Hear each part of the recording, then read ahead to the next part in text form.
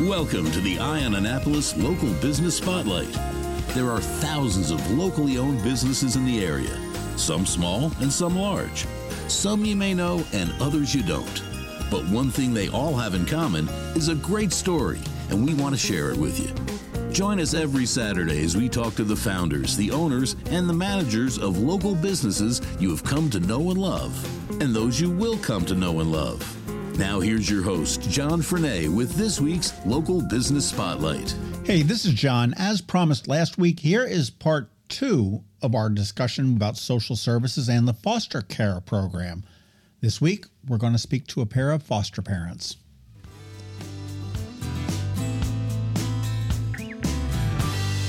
Well, I do want to say thank you to Casey and Noah who have come to talk to us. We've already learned a little bit about the programs and the systems, but Casey and Noah are actual foster parents. Thank you so much for coming in and talking about your experience. And first of all, I want to say that my mind is a little bit blown because I thought, just a stereotype that a foster parent is an older, someone like me, maybe with kids that have been flown and grown or kids that are older.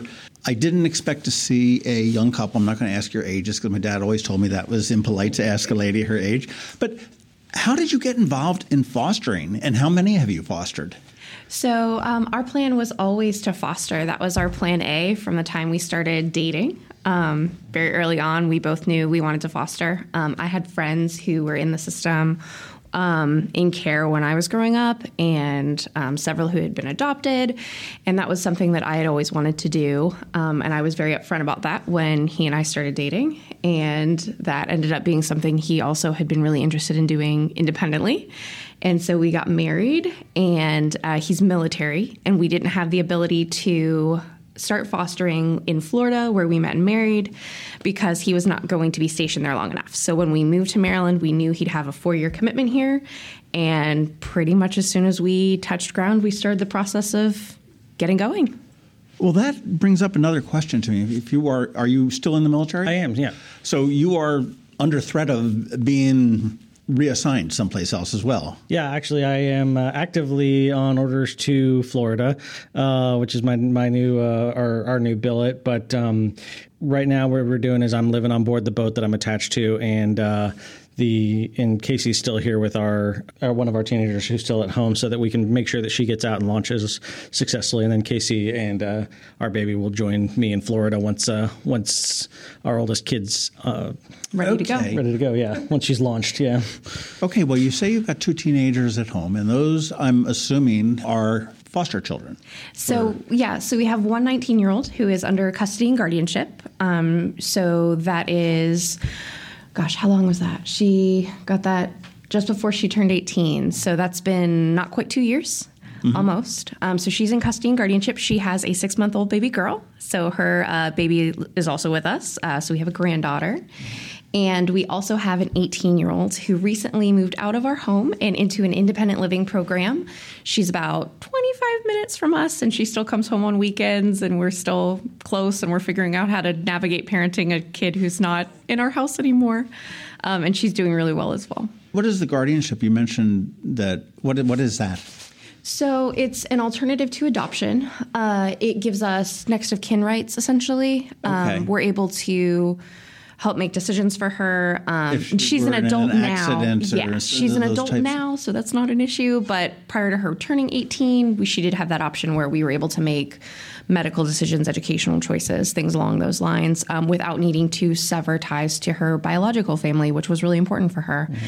And we love that we were able to be that support. It also comes with a subsidy that helps support her to 21. And it's a really great option for especially older kids who are really close to their biological families, their primary families. They don't want adoption, but they do want to have that permanency. So she's not she's no longer in care. It ended up being a really great option for her. Awesome. So were the 2 teenagers that you have, were they the first times that you guys had fostered? Yeah. Was our first kid that we fostered. And when did she come in? April of 2021. Okay, so she came into your home at she had just turned 17. Yeah, she had just turned 17. And then we had another kiddo who was 13. She was with us for about a week to 10 days. We knew that would be a temporary situation going in while they were figuring out a kinship placement for her. Yeah, she was able to reunify with her aunt, which is great. We love that for her. And the kinship is that's a family. Yep, family member. Yeah. So she was able to stay with us temporarily while that was getting worked out. And then she moved in with her auntie, and that's going great. And then our 18-year-old, who was 16 at that point, had just turned 16, joined us in May of 21. And she stayed with us until this past October when she joined that independent living program. Well, this is fascinating to me that you guys are not that much older than your children, if you will. And do you think is that they are your family? They are your children? Yeah, absolutely. Yeah, we treat them absolutely like they're our kids. Yeah. Mm-hmm. So you crack the whip when it needs to be cracked, and yeah, and you give out the hugs and the kisses when they need to be given out. Yeah, I think it's a little bit trickier because we didn't raise them, and so it's a little bit more of a careful dance because we don't want to step on any previous trauma that they've had. So frankly, when you have teenagers, they can start to be reasoned with. So a lot of times we don't have to crack the whip. A lot of times the conversation is enough to kind of curb those concerning behaviors, whereas if you had an 8-year-old, maybe not so much. Well, I imagine you probably also meet in the middle an awful lot because, your background, whatever it may be, is entirely different from their background, just as yours and mine are different. So, we've got to sit there and have that discussion and meet in the middle and figure out how to solve any kind of problems. So life at home is just like any other home. They come in, they're expected to do chores and their homework and take out the trash and keep their rooms clean and get their grades up. And we probably give a little bit more flexibility in terms of what they want to do versus and when they want to do it than some other parents did. But again, we didn't raise them when they were itty bitties, so we didn't have time to establish family standards. But we found really, hey guys, we need these chores done by the end of the day. You figure out when you want to do them, as long as they get done, and then we're going to follow up with you and make sure it gets done. And if it is a problem, we're usually able to kind of figure it out. You talked about the biological parents. The 2 children that you've had in your care, are they, the one is going to a relative, has gone on to a relative? Yeah. And is there a connection to your biological family, or does that all differ depending on the child and the circumstances? So the kiddo who went on to her family members, I'm not certain how connected she is with her primary parents. But I know she is really thriving at her auntie's house.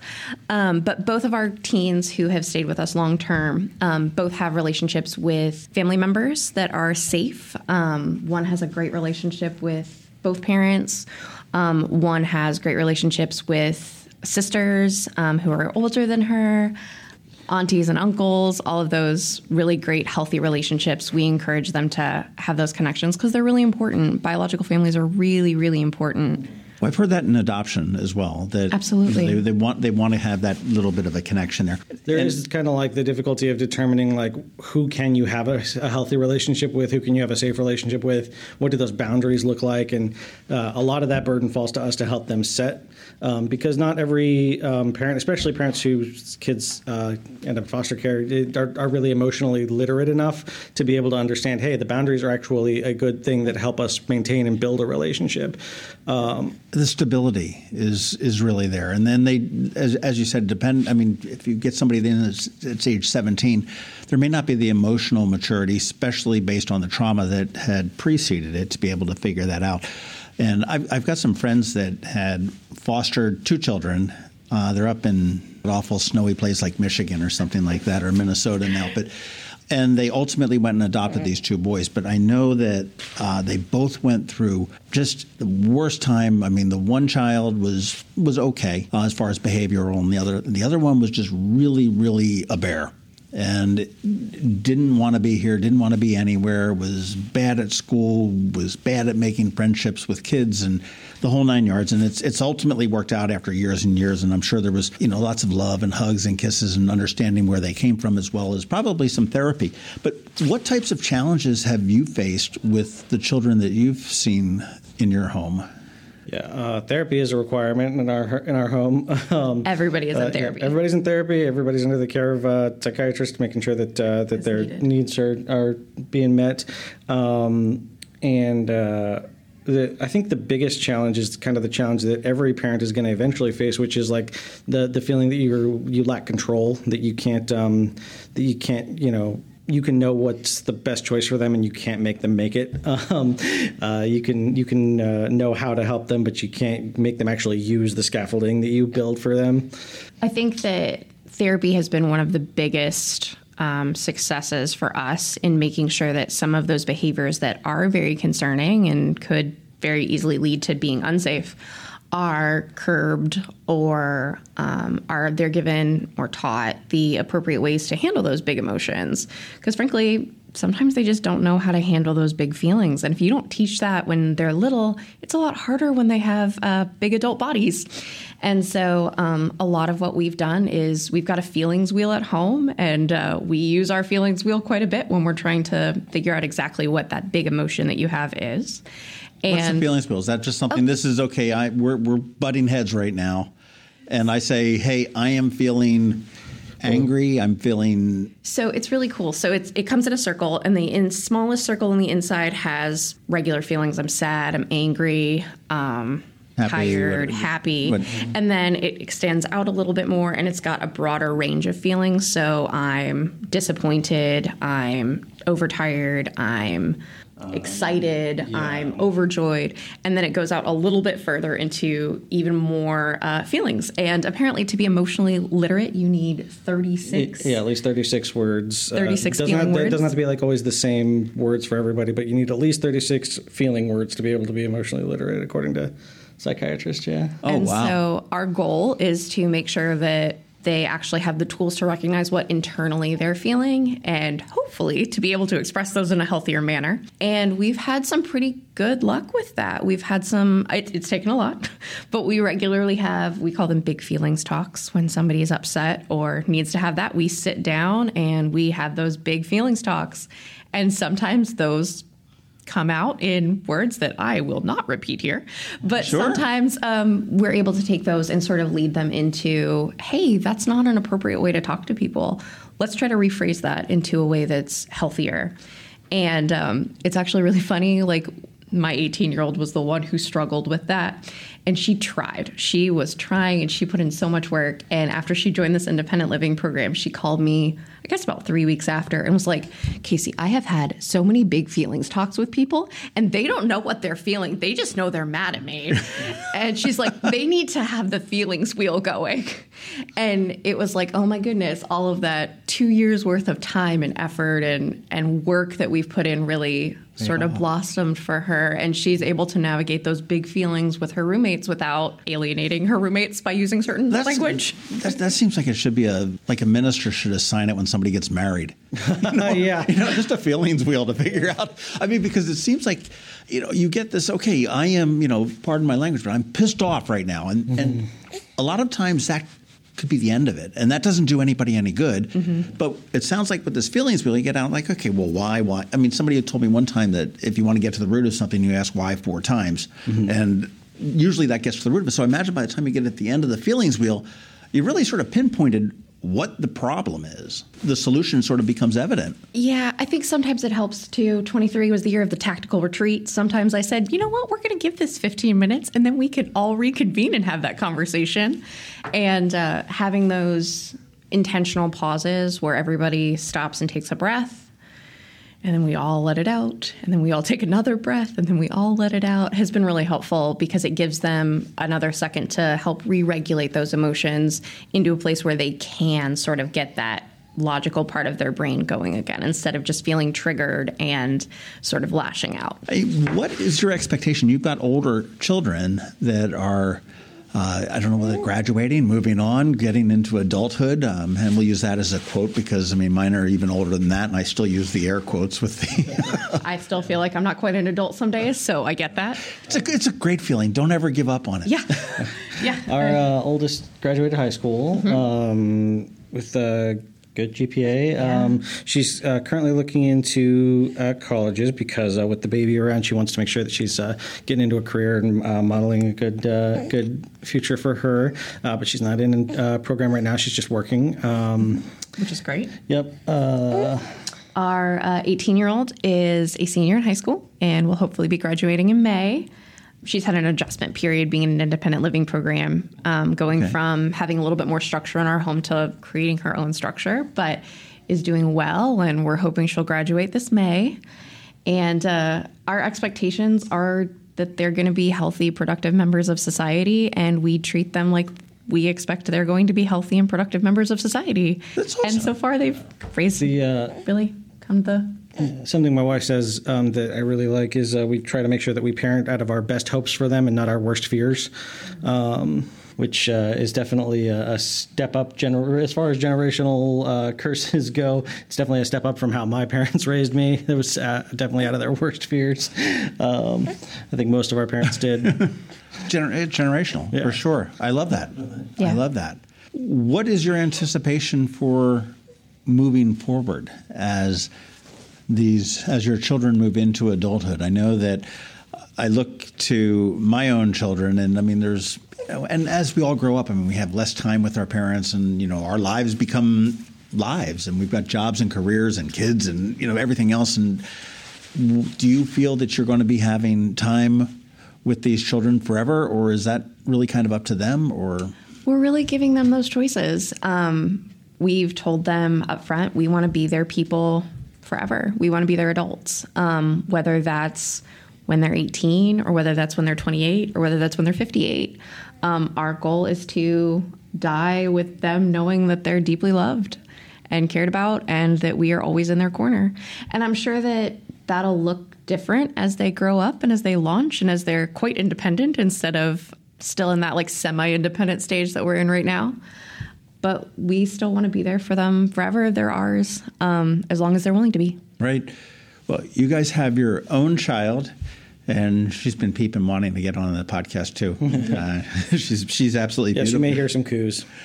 But do you see yourself fostering again now with a bio child? Is this a lifetime commitment for you? I mean, obviously it can be part-time for a foster parent, a short period of time, or it could be a longer commitment. But do you see yourselves as the 70-year-old woman in the walker, fostering that? That's actually a discussion we've been having pretty often. I think we're going to take some time. My husband is in Florida, and he's been gone since June. He came back when I had the baby. And so I was here with our kids to make sure they had that stability because they deserve that stability. And so we were doing life apart for a couple of months. He's back for paternity leave, but he'll be leaving soon. And so we'll be here through maybe the fall.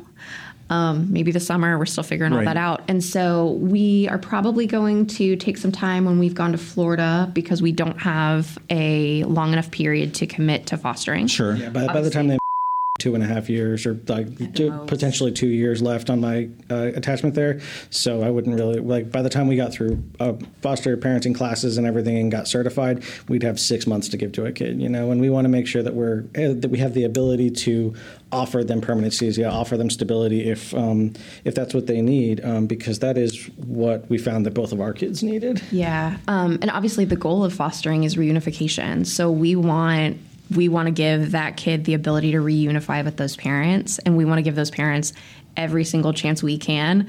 And us coming in for 6 months and then leaving again just feels deeply unfair. We might look into respite if that's a possibility, but with him on a boat for 2 months out at sea at a time, not a super great way for him to be able to take those classes and us get licensed. True. So or for you to be able to watch kids on your own. Woof. Yeah. Woof. It was a team sport, okay? Yeah. It really is. God bless single parents. I don't know how they do it. I do props. It's not easy. It's not easy, that's for sure. Yeah. What makes, we know what the qualifications to become a foster parent are. What makes a good one? Definitely paying attention to those in our county, we call them pride classes, but whatever courses you take to become a foster parent, really invest in and be an active participant in understanding being a trauma-informed parent, and understanding that your kids, whatever age they are number one, people. They have feelings. They want to talk about them. Number two, they are younger than you think they are. we got teenagers that moved into our house, and one of them I would say was emotionally 12 at best. One of them was emotionally probably 10. I've been accused of being emotionally 8, so I mean, that's, Yeah. we're all there. Yeah, absolutely. And I don't think there's anything wrong with that. Like we all grow up at different ages, but definitely having experienced trauma can sort of give an arrested development to a kid's maturity level, emotionally, psychologically, all of those things. And so recognizing that going in, that their body might be 16, 17, but their emotions might not be that age. And so I think going into it helps knowing that. But I'd also say that having a support group, having people that are going to support you as a foster parent is really important. We don't have family here because we're military, but my best friend lives an hour away. My husband's best friend actually moved with us from Miami to Baltimore. And so we've had a built-in support system through them. I'm also, I attend support groups at Foster the Family Baltimore, and it's a monthly support group. And I found really I'm a better foster parent because I have other people who understand what I'm going through and are able to sort of support me as we're navigating some really hard stuff. That's really helped me. And again, Noah's right, taking those classes seriously, constantly reading new books, listening to podcasts, doing all sorts of things, trying new techniques. It sounds like you've got a lot of tools at your disposal for sure. I'm kind of curious with the older children that are coming into your home and you being a young couple, you obviously knew what was coming in. Mm-hmm.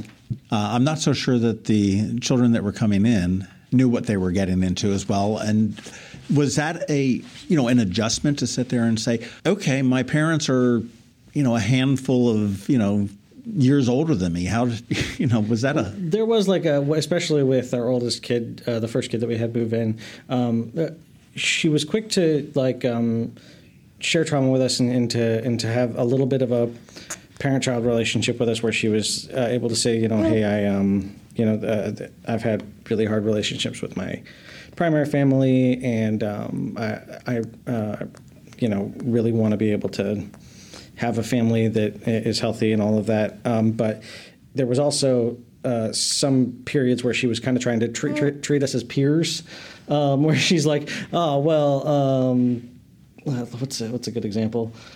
Well, it sounds like a double-edged sword. It is, yeah. So it is nice being able to relate to some of the stuff that she's going through because it hasn't been that long since we were going through it. But it is also a little bit tough because so she's having friends over and whatever, and they're trying to get me to come out and hang out with them, and I'm like, no, you guys are teenagers. I'm not. We're not buddies. Yeah, we're not friends. Yeah, trust me, you don't want your the dad hanging out with all you kids. So one of our kiddos was raised by her grandparents. And so for her, it was an adjustment having parents who were closer in age to her sister, who's 5 or 6 years older. So for her, she came in going, I don't know if I'm supposed to treat you like an older sister. I don't know if I'm supposed to treat you like a parent because my mom was my grandma. So that was a little bit of a we've gone to the extremes there. Yeah, sure. Yeah, definitely. So she had to navigate that a little bit, but we have never said, hey, you have to call us mom and dad. You have to refer to us as your parents. If you want to call me your auntie, I'm going to say I am her auntie coming to pick her up from school. If you want to refer to me as your parent, or if you just want to refer to me as a family friend, I will never out that you're in care. They get to decide that relationship. They get to set those boundaries, and we respect it. So one of our kids calls us her guardians or her adults. The other one refers to us as... In third person, she'll refer to us as mom and dad, but then if she's talking to us, she'll still call us by our first names. Yeah. So it's a lot of flexibility in what works for them. That's awesome. And frankly, we didn't get into it to be mom and dad. You know what I mean? We got into it to help teenagers who need a safe place to land be able to launch into adulthood successfully. And I think so far we've done that. I think we've hit that goal. And as they get older, those boundaries might change for them, and we're going to be supportive of that too. It's kind of what they need to succeed and what we can do as much as we're able to make that happen. The emotional rewards to it. I'm thinking specifically of when, after our oldest had moved in, she very much was in a parentified role. So she had sort of taken on a parental role for her siblings and things like that.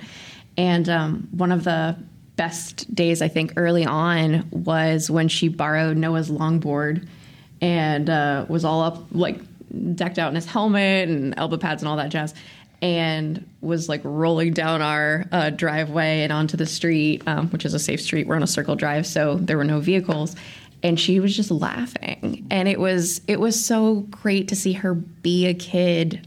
She was 17, and it was like a moment to get to actually watch her be 17, just like every other 17-year-old should be. There's so much that's on the head of some of these kids. And I sit on the ICST board at Annapolis High, and you look at these children that are going home from school as freshmen in high school, and whether dad is absent or mom is absent or they're working or whatever it is, but they come home and they've got maybe 1, 2, 3 other little siblings that they've got to worry about. Let's make sure they're not in trouble. Let's make sure that if we've got a snack to be able to feed them and everything else. And that's a lot to put on and I don't use this in a negative term, but an immature person to be able to do. And that's so wonderful. It's just a kid being a kid. Yeah, and I don't think that in other situations maybe they would have gotten that opportunity, but we really strive to make sure that they aren't put under excruciating pressure to be anything other than just a teenager, because every kid just sometimes needs to be a teenager. So for one of our kids, it was really important that she had an 18th birthday, and she wanted silly stuff. Like, she was like, maybe I want a piñata, maybe I want a cookie cake, maybe I want to do these things. And it was so much fun to get to let her have that, just because, yes, she's turning 18, she's technically an adult, she's officially starting adulthood, all of these things, but also she's still a kid. And we got to really cherish those moments with her where she was just very much a kid that might not have had that opportunity in a different environment, but with us, we could give that to her, and it sort of set her up to be able to have those feelings inside. And it's something that she's expressed for her own daughter. Like, she wants to be able to make sure that her daughter has these things. Like, we talk a lot about being cycle breakers, and a lot of times we regularly say, listen, you get to choose if you want to do this. You get to be a cycle breaker. And so part of what she does is she says, I want my daughter to have better than I had, better than my mom had, better than my grandmother had. She's going to be different. I'm going to make sure that she has that. And I know that it's going to be a lot of work for me, because I saw how much Casey and Noah had to make sure that I could do this, but I'm going to make sure that she doesn't have those things when she struggles growing up. So we're already, her baby just turned 6 months, and we're already talking about what we're going to do for her first birthday. So it's really sweet to be able to get to watch, like, the investment that we have is already being poured out onto her next generation that's going to never hopefully have that parentified sort of experience, never going to have that. She'll always get to be that kiddo. One of my favorite pictures of keep a lot of pictures in my wallet. I have one of these things. I have an accordion full file of pictures, and one of my favorite pictures of is from like a week after she moved in, and she's just posing with our dog and just like looks like a little kid. Like she's really enjoying, being a kid, being with the dog, and just being able to take off some of the burden that came with being bounced around homes and being parentified in her primary home, and was able to just kind of focus on enjoying her life. And getting to have a great senior year, getting to cuddle the dog that shouldn't have been on her bed, but she was like, I'm going to get a dog cuddle. I was like, you know what? That's a problem for another day. Like, she got to have those dog snuggles that she just needed, and gave him food off the table and all that stuff that maybe she didn't get growing up. She got to have, and it's been really special to get to be the people who get to let her do that. Yeah. That's fantastic. Well, as we start to wrap up real quickly, if somebody just stumbled in the door here at the Bush Library on West Street and said, hey, I want to be a foster parent, what's the best advice you can give to that person? Don't worry about the people at the social services that are giving them the rules, but what's on the streets, the boots on the street, what's the best advice you can give to be a successful foster parent? Because obviously you guys have walked that walk and can talk the talk. I would say for me, one of the top things I would say is be in therapy. ahead of time. It's a lot of work parenting kids from hard spaces. It'll make you rethink a lot of things. And so for me, therapy has been really helpful. Having a support group has been really helpful.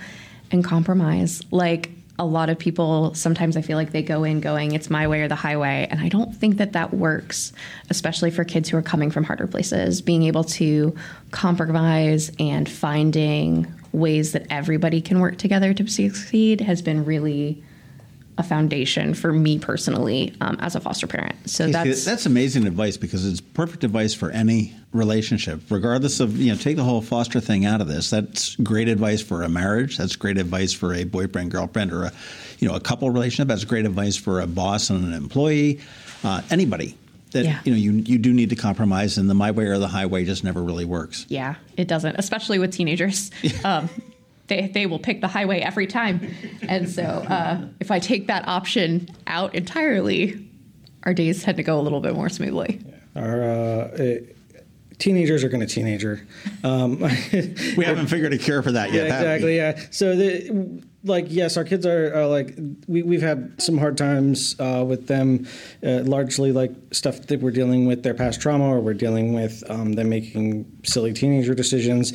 But every kid, whether you foster them at 3 and become their permanent parents, or you have a biological kid, every kid's going to become a teenager eventually, hopefully, if you did your job right.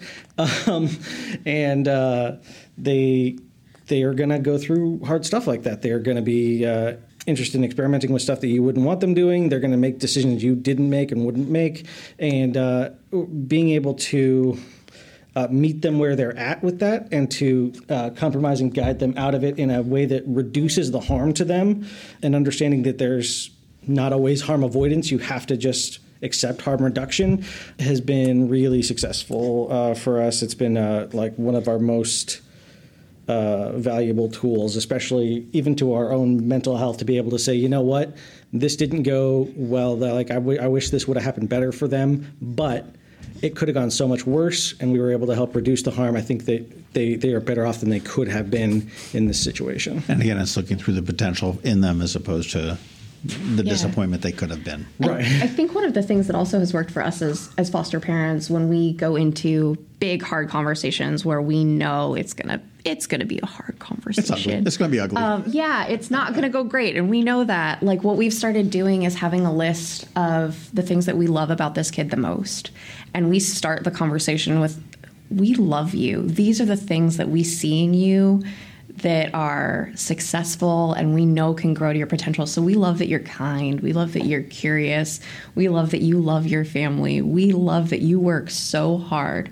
And starting off that conversation with grounding it in love and respect and recognition of all the good things makes the next piece where this is the thing that we have to fix. After the but. It also helps to frame our minds when we're sitting down to talk about this, because we're not sitting down talking about, well, what do we do with this kid who's just such a that's so true. As a parent, you've got an issue that you've got to deal with. You sit down and you're going, dude, what's with smoking the weed? Right. As opposed to, I love you so much, but where did we get off track here? Yeah, absolutely. And it frames it a whole different way. Yeah, you guys are amazing parents. Thank you. I don't feel like that most days, but no. From somebody looking from the outside, I mean, you've got your act together as far as doing, and I admire you for being so young to be able to turn around and take on a 16, 17, 18, 19-year-old children, air quotes, again. And certainly now, as you do have your own infant, is phenomenal. I mean, we need to build like a pedestal. They're talking about putting like pedestals on the circle out on West Street. We'll put Casey and Noah up there. Definitely not.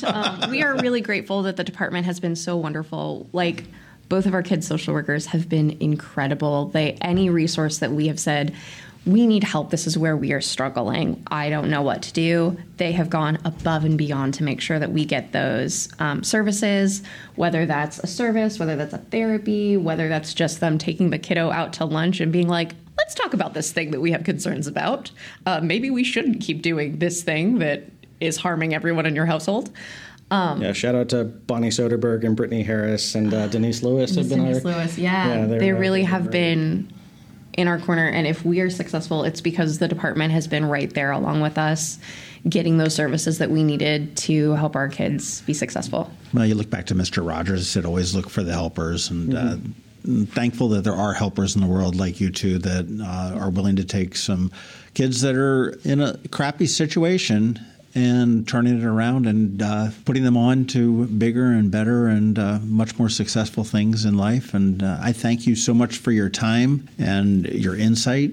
And service sounds like I'm thanking you for being in the Navy, but I mean, but thank you for what you're doing for our society, because when you get down to it in Anne Arundel County, I mean, we are all neighbors, and it doesn't matter whether we're black, white, poor, rich, live on the water, live in the off the water, whatever. It doesn't matter. We are all neighbors, and we got to look out for one another. And you guys are doing a great job with it. And And I do want to thank your baby, because she's been so great and quiet and everything else there. Love that. Fingers are crossed, right? Yeah. She got shots yesterday. I think she's a little bit burned out. Yeah, she's a little tired. That's why when I got my COVID shot, it was there you go. Put me down for a couple of days. I'll be good. But thank you guys so much, and best of luck in your new deployment. Certainly with your daughter and and your future. I would love to maybe follow up in a couple of years after you figure out what boat you're on or not on, and just see where it goes, because to me it seems like you've got this in your heart, and it doesn't seem like it's going to go anywhere anytime soon. Yeah, we hope not. Yeah, thank you for having us, and thank you to any of your listeners that are considering fostering, especially fostering teenagers. There's a need out there. They're not bad kids. They just had a bad time. Yeah, it's the best, hardest decision we've ever made, and I can't imagine doing anything any different. We like to say it's not all sunshine and rainbows, but the sun does shine and there are rainbows. Yeah. Thanks for listening to this week's Local Business Spotlight. Please make sure to visit eyeonannapolis.net for all your local news, events, and opinion. And in case you haven't already, please subscribe to the Eye on Annapolis Daily News Brief, where we bring you all the day's local news direct to your phone, tablet, or computer in about 10 minutes. It comes to you at 6 a.m. every Monday through Friday, and you can subscribe on Apple Podcasts, Google Podcasts, or wherever you get your podcasts.